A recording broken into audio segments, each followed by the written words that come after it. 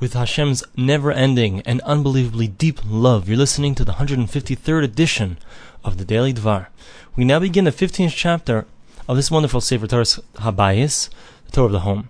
He says that in this chapter we're going to explain the idea that a person has to strengthen himself in Torah and in the commandments while he's still alive. Even something that he doesn't understand with his mind, with his intellect.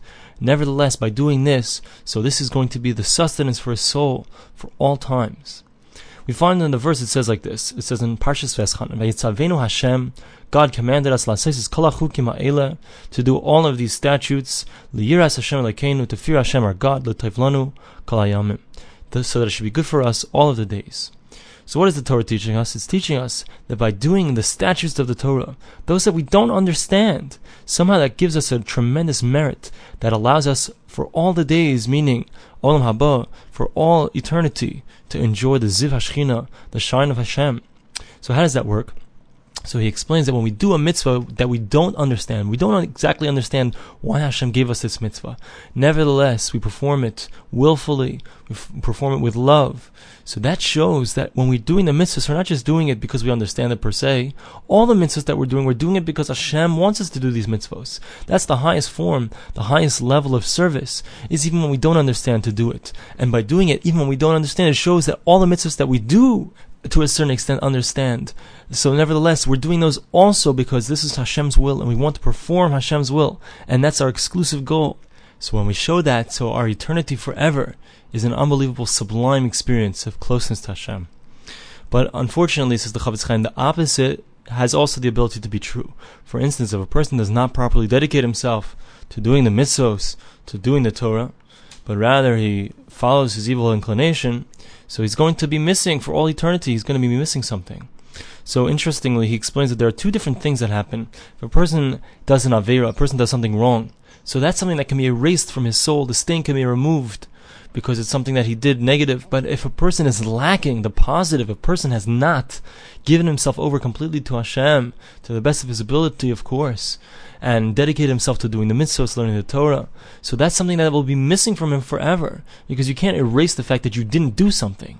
Also, another important point that he says is that in regards to Gehenna, the purgatory, the removal of the stains of some kind of sin, so that's something that can last for a certain amount of time only. It's mugbal, it's limited. However, when it comes to the lack, the person doesn't have that closeness to Hashem, that connection to Hashem, so that's something that a person has to undergo, unfortunately, for all time, because if he doesn't have it, he doesn't have it. To explain this idea, the Chafetz Chaim teaches us a mashal, a parable. He says there was once a very wealthy man. He had all the money in the world, he had a tremendous amount of property, everything you could want, everything. But one day the government found that he had some kind of forged documents, perhaps he had forged money, and they put him in jail. And there was a tremendous amount of these forged documents, this forged money, and the judgment was upon him that he has to undergo tremendous amount of difficulties, tremendous amount of beatings and punishments. All this because he had done this horrible thing, he had these forged documents. Anyway, one day it comes the day, and they say that they're going to bring him out in public, and they're going to beat him up in public, everyone's going to see it, and then he's going to be sent off to a desert where he's going to be left to die.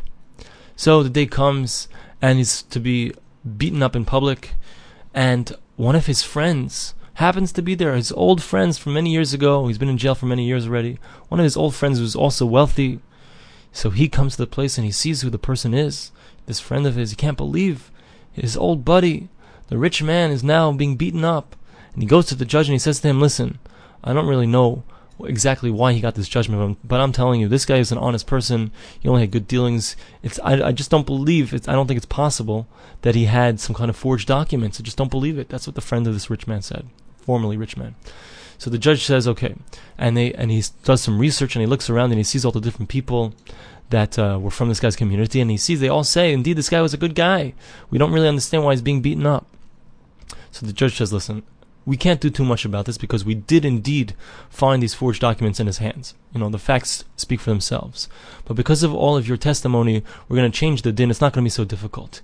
Instead of the judgment being that he gets all these difficult yisur and these difficult tribulations and getting beaten up, instead of that, we're not going to do that. And instead of sending him to die in the desert, we're not going to do that. We're going to send him to a city where he's going to live all alone. He's not going to be allowed to leave the city, and he'll be provided for his bare minimums, and that's what's going to happen. We'll continue with this in the next Daily Dvar.